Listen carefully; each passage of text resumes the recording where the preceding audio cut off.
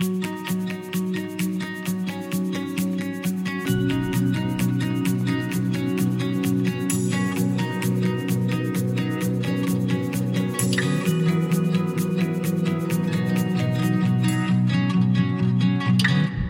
begin with a prayer, and then I'll get into the message this morning.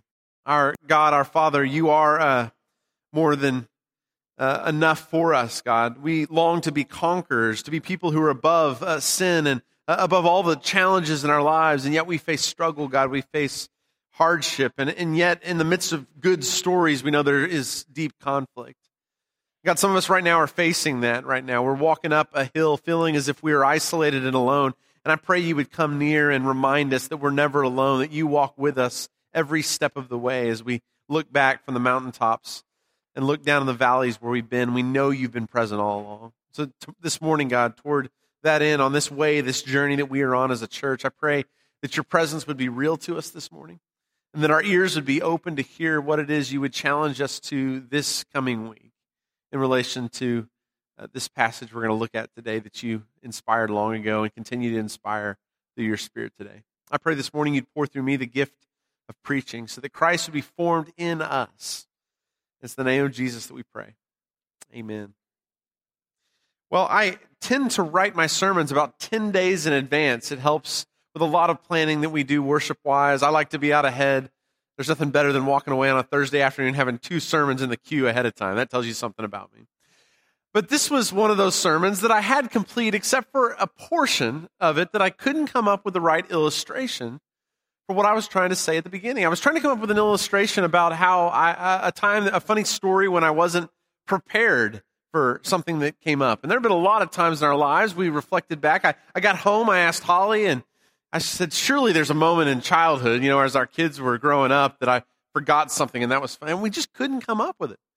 But don't worry, God provides. Last Sunday night, I was at a late night movie with a friend, and after that, I was heading home. It was almost midnight, and I saw that there was a light on my dashboard that was my gas tank that said it needed to be filled. And I don't know about you, I have my favorite gas station where gas tends to be a little cheaper that I go closer to the house, and so I figured I could get there, and I was going northbound on 75. I exited Exchange, and I was trying to go west around that loop on Exchange, and about halfway up the ramp, I ran out of gas. And my first thought was how frustrating this was. The gas station was probably a quarter mile from there, and I knew I wasn't about to call Holly this late at night to have her bring the kids and wake them up before school the next day. So started walking across the bridge over 75, and fortunately they had a gas can at the gas station that was there, and I was able to come back. In fact, I think we have pictures this morning of my journey. There's my car. There's me and my gas tank. That's right over 75. And there's me filling up my gas can. And, the good thing about being a preacher, if you can stay under control, is even the worst situations can be useful, right? And this morning, I guess that's what I get to share with you, is I was unprepared last Sunday night. My guess is I'm not the only one who's felt like you're in that situation recently. Maybe it's a lack of resources. Maybe it's something that you forgot, or maybe it's something you thought you could get through with and you didn't have enough to go through with. Maybe you felt like you could have better prepared, or maybe it's just something that's coming up in your life you just couldn't have accounted for. And you realize when the moment comes that you weren't prepared. Maybe it was a 4-diaper day and you only had 2 in the bag. But whatever it feels like in that lack of preparation, today I want to speak to that. I want to talk about how we feel unprepared and how God equips us, how God supplies us for the moments in our journeys that we may have been better prepared ourselves, those moments that are unexpected that come for all of us. Discipleship is what this series is about. It's about the journey that God leads all of us on to become better followers of Jesus. That's what a disciple is. It's someone who is following closely the commands of the rabbi who teaches us the way to life. And so today I want to give my best effort to describe how God equips us, how God has equipped us, and how we partner with Him in that process of having all that we need for whatever the journey ahead may look like. The last 2 weeks we talked about discipleship, about the calling that Jesus has in our lives, that Jesus calls His disciples. Last week we talked about how Jesus teaches His disciples, and we walked through some of the teachings of Jesus. Today it's about equipping. Before I read the passage that I want to read to you, you can open in your Bibles if you'd like to 2 Peter chapter 1 is where I want to spend some time this morning. Before I go there, I want to remind you of the author of 2 Peter. Peter. I want you to know that because as he writes these words, these are words that have been hard won. These are words that have some background and story and life behind them. And if you followed the Gospels at all, or maybe you're new to this journey and you don't know as much about Jesus and his disciples, Jesus is one of those 12 that follows with Jesus. In fact, he's really more in the inner circle with James and John that seem to be there at key moments in Jesus' ministry. At the Transfiguration, he was there when this light shines down and Jesus is illuminated. He was there in all of those moments along the way. He was the one who stepped out of the boat and walked on the water. You remember Peter? He was the one who proclaimed that Jesus was the Messiah, and yet a few verses later doesn't quite understand what that will one day mean, and Jesus rebukes him. But he was also there later on. Actually, he wasn't there when he needed to be most in Jesus' life. He denied Jesus 3 times on the night of Jesus' betrayal and the beginnings of this process that would lead to his death. But the good news is that's not the end of the story for Peter. And for some of you right now who feel like maybe you're coming to the end of your journey, or maybe you're giving up on God because you think, I've betrayed Jesus, I haven't been who I've desired to be. Peter is a reminder to us that none of us are without hope. So Jesus finds Peter on a seashore and he reminds him of his love for him. He actually asks him, do you love me, Peter? He asks him 3 times and Jesus restores him back to the fellowship. And after that, again, for those of you who may not feel like you might be able to follow Jesus or might be accepted, the reminder is that Peter becomes one of the most important apostles for the early church. He preaches at Pentecost and 3,000 people respond and are baptized that day into Jesus. There's hope for all of us. No matter where we are on this journey, God can use us, and he used Peter. So these words that I want to read today from 2 Peter chapter 1, I want you to hear these words in light of the background of who Peter is, of the experiences, of the failures, of the restoration, of that day at Pentecost, all of those things in the background. 2 Peter 1, verse 3 and following. His divine power has given us everything we need for a godly life through our knowledge of him who has called us by his own glory and goodness. I'm telling you, this chapter is powerful. It's power-packed. And we're going to walk kind of verse by verse through this. But I want you to hear what Peter is getting at. Jesus, in his divine power, has given you everything you need to live a life of godliness. I hope we'll trust in that word today. Everything that you need, everything you need to be equipped for the calling that God has placed on your life, to live the godly life that Jesus wants you to give. It's been given to you. It is at your disposal. That was true then, and that's true now. That was true when Peter denied Jesus, and it was true when Peter preached to those people at Pentecost. Thanks to the gift of Jesus, we have everything we need to live a godly life. And this verse ties to everything we've been talking about the last couple of weeks that I want to remind you of today. His divine power has given us everything we need through our knowledge of him who called us. That's actually what the first 2 works of this series were all about, wasn't it? Jesus has called us, and he's given us knowledge. He's given us teaching. Everything we need has been given to us, and we're equipped for it. His divine power is there. Jesus has called us. He's taught us. And what he's saying here is that Jesus has equipped us, has given us what we need. Have you ever been to purchase something, maybe a vehicle, and you go there and the salesperson says, this car comes fully equipped? What does it mean? It means all the bells and whistles are there, right? The wheel package is there. Sirius XM for at least a couple of years is going to be put onto this thing. You've got the engine, you've got the horsepower, you got everything you need is going to be there. And for some of you, it's the sound system that's the main thing, right? But when a salesperson says something comes fully equipped, what they're saying is this has everything you're going to need. You could possibly need to use this. And Peter is saying the same thing to those of us who are followers of Jesus, that when you were baptized in the Christ, when the Holy Spirit came upon you, you are fully equipped. You come loaded with all of that equipment that you're going to be needed to live out the calling that God's given. The problem, though, is this. You can be fully equipped, but if you don't know how to work the equipment, it doesn't do you any good, right? Like you can have that that cell phone that comes fully equipped with all these features, but if you don't know how to access the features, it doesn't do you any good, right? You got to call your grandson to help you figure it out, right? I mean, our kids almost know the equipment better than a lot of us do, right? It's amazing watching young toddlers pick this up. Or you think about your satellite system, right? It was coming with DVR and all this. If you don't know how to use all of that equipment, it doesn't do any good to pay for all of that. And the same thing is true in our life as people of God.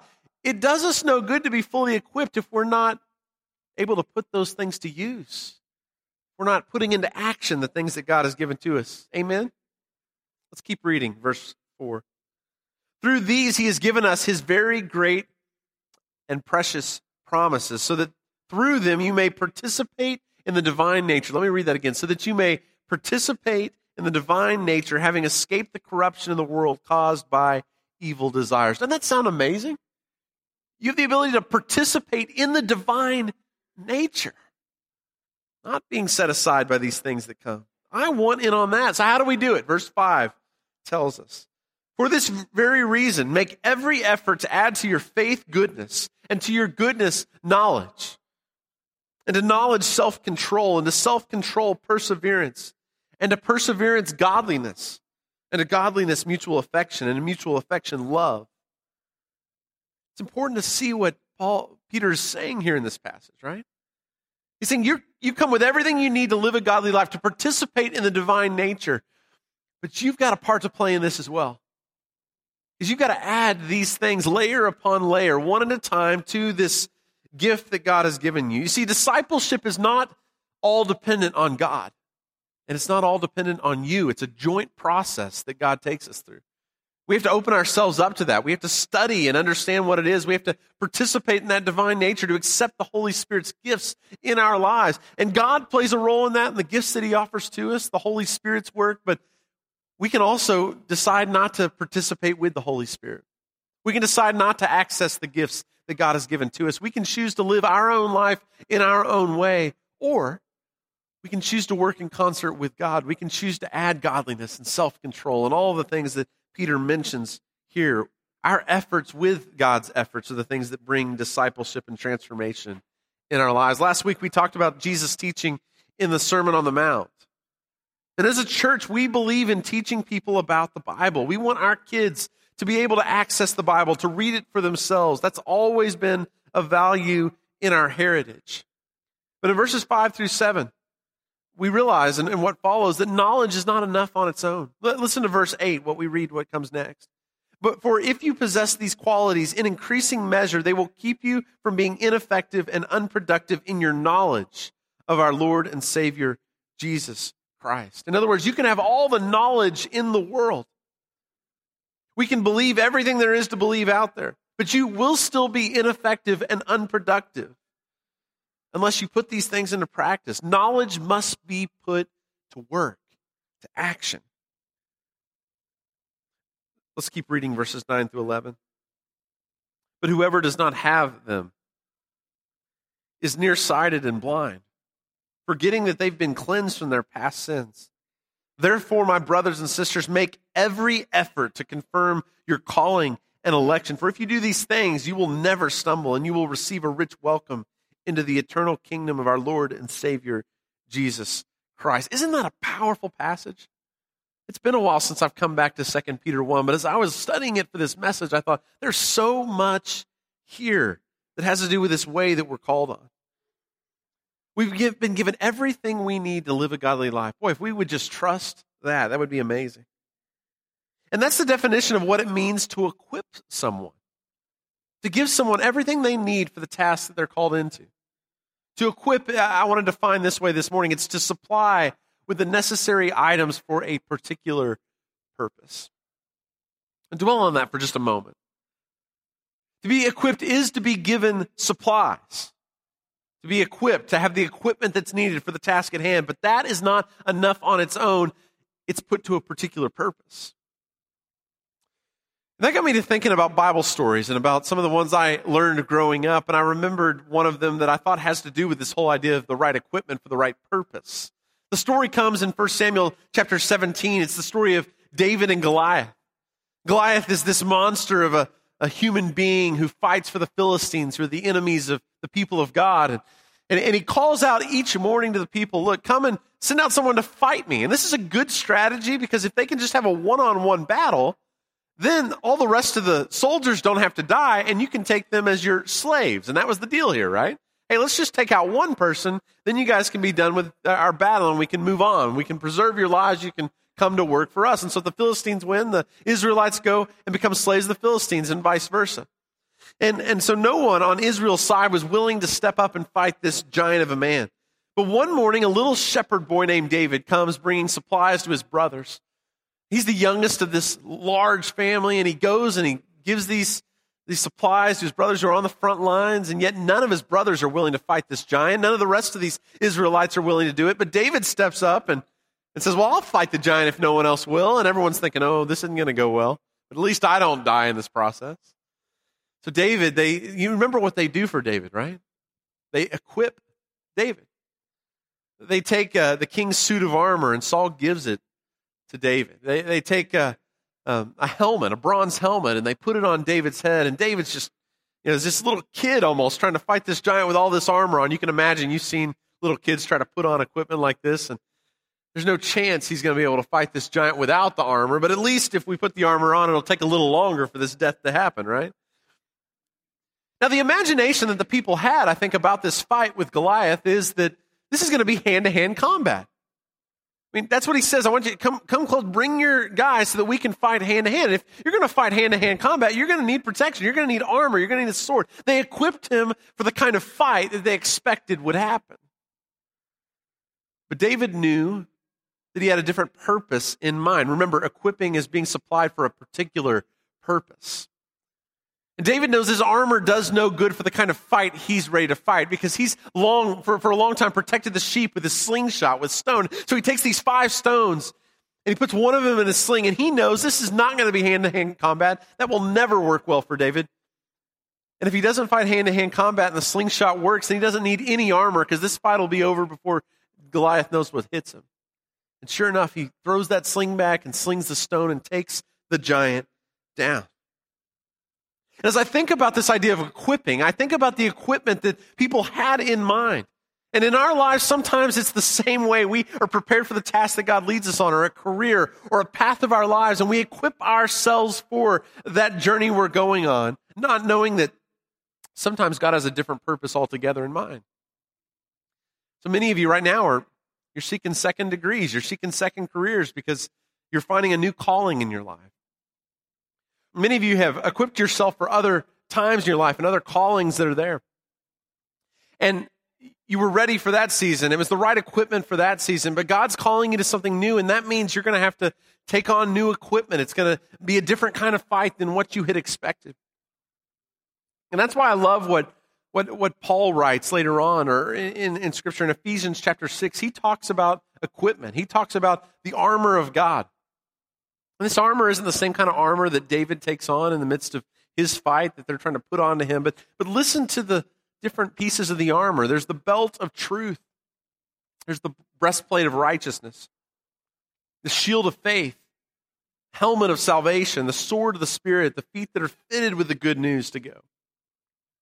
You see, to be equipped is not just to be supplied with equipment. It's to be supplied with the right kind of equipment that we know how to use for the particular purpose that God has put in front of us. And this armor of God is the kind of armor that we all need as we go into battle, no matter what the evil one may throw at us. To be equipped is to be given supplies for a specific purpose.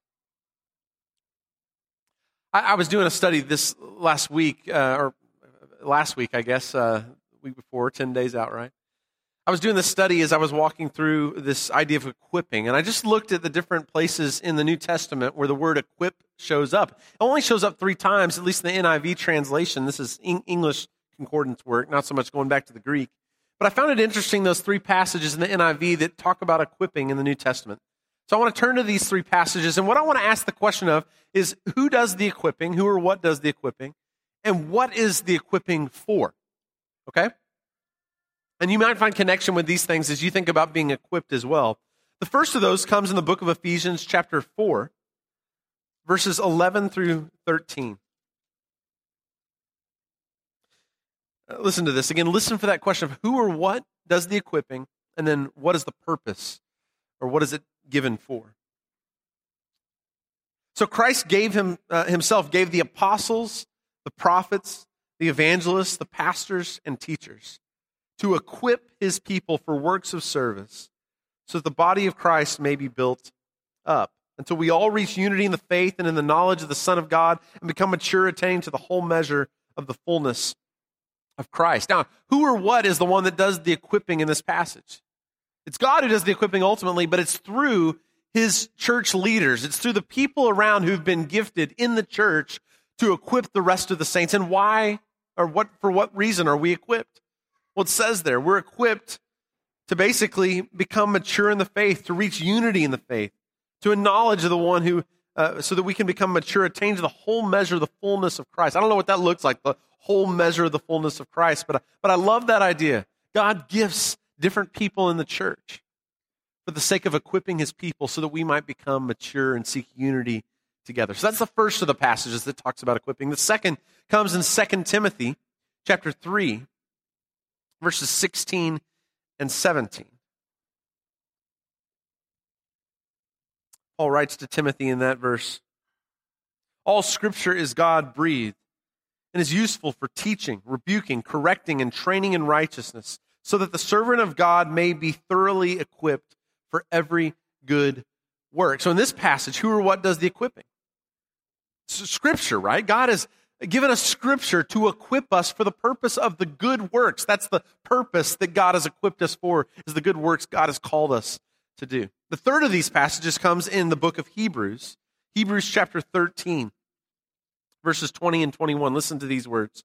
Now may the God of peace, who through the blood of the eternal covenant brought back from the dead our Lord Jesus, that great shepherd of the sheep, equip you with everything good for doing his will. May he work in us what is pleasing to him through Jesus Christ, to whom be glory forever and ever. Amen. In this passage, the who is doing the equipping is God, who through the blood of Jesus Christ equips us. And what's the purpose of the equipping? It's to do God's will and to bring glory to his name. I think those scriptures are very helpful to us, to help us know what the sources of equipping are, what brings us to that, but also why we're being equipped, the purpose that God has given that for.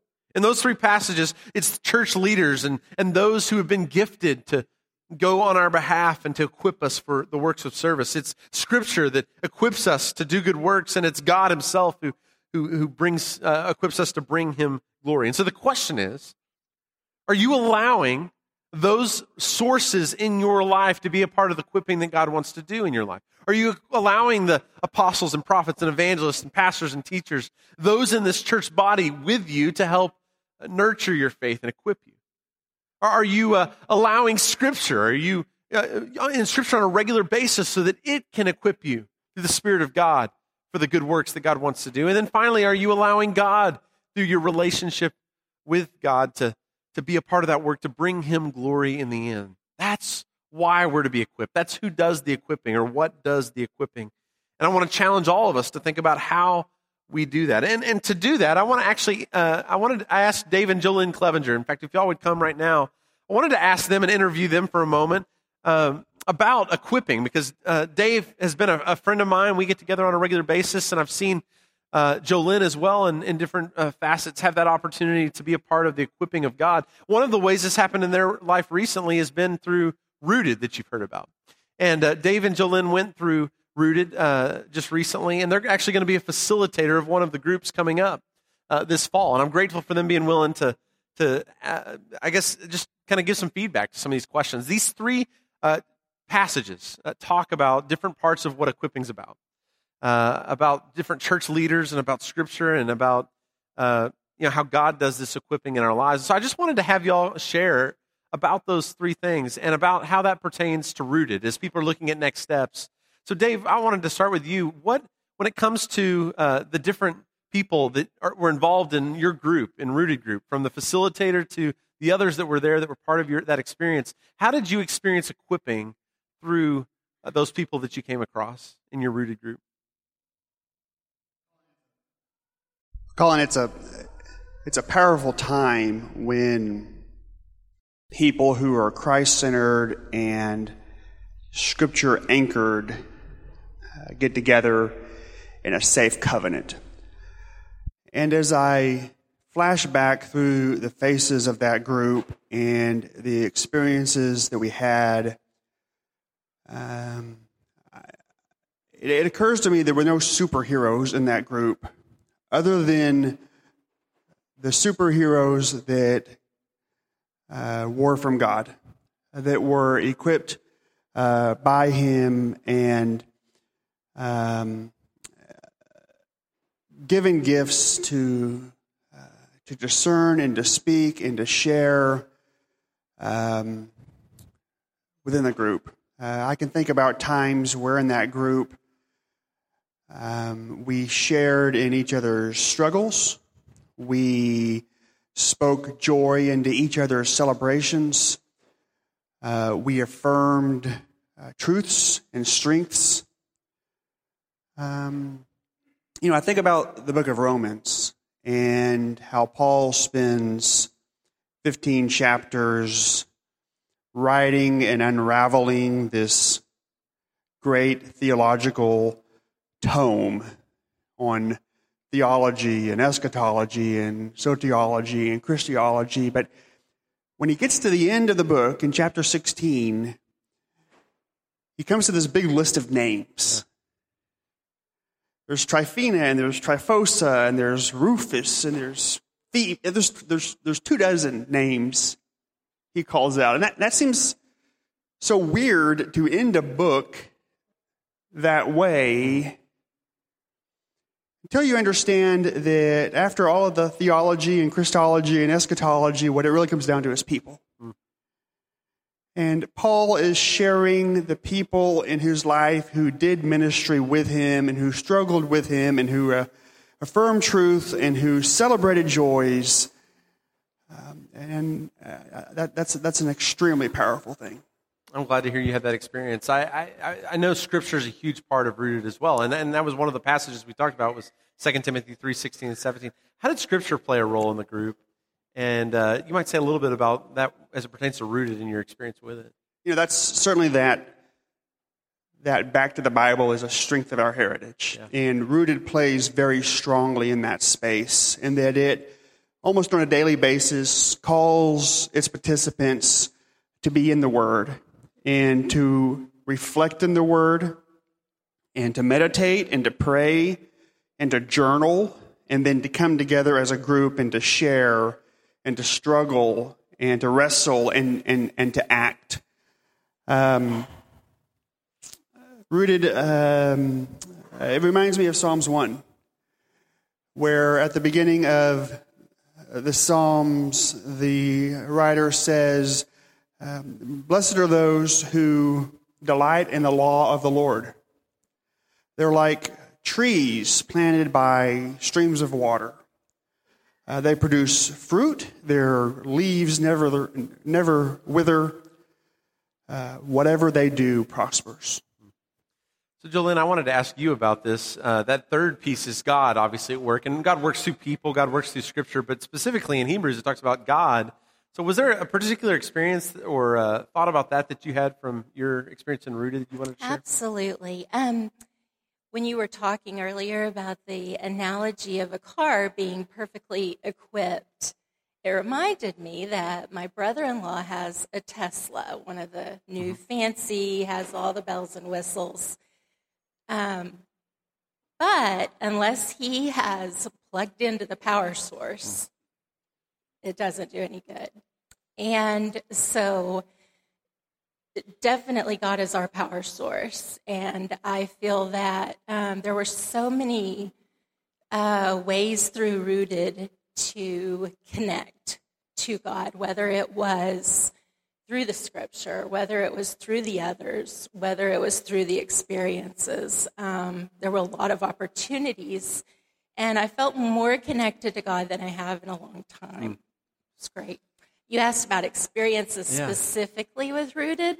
You do go through some very purposeful experiences, and one of those was a prayer experience. And it, as several of you have heard, it's a 3-hour prayer experience, and you're like, that's just crazy. I don't want to do that. Who wants to sit and pray for 3 hours, right? I sort of had that thought in my head when I first heard about it, but when it was over, we all were like, wait, can we have another hour? Can we have a couple of more hours? Because you just spend that time in the Word, listening and being still and being quiet and listening, and it's a great experience. Thanks for sharing that. It was powerful. That was one of the most powerful moments in my group as well. I know there's people that are probably thinking about what they're going to be committing to this fall. There's different group experiences that they can see today in GroupLink in just a moment, which we encourage all to go and be a part of in the Fellowship Center.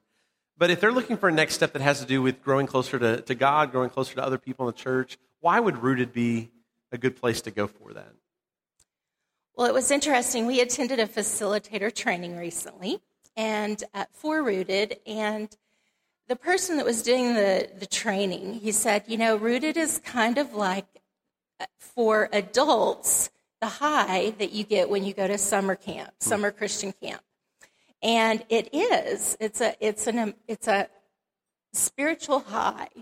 And I think we all need that at points in our lives. And so now being a facilitator, it's like I want to go back and be a counselor at the camp. I want to go experience it again. And so I would just encourage everyone it requires a lot of commitment for 10 weeks. It's a short period of time, but very much a commitment. But I would encourage everyone to try at least once, if not this first go-round of Rooted, to definitely try and make it happen in your life, because it is such an empowering and relational and godly tool that we have. Thank y'all so much. Appreciate y'all sharing your stories and Rooted.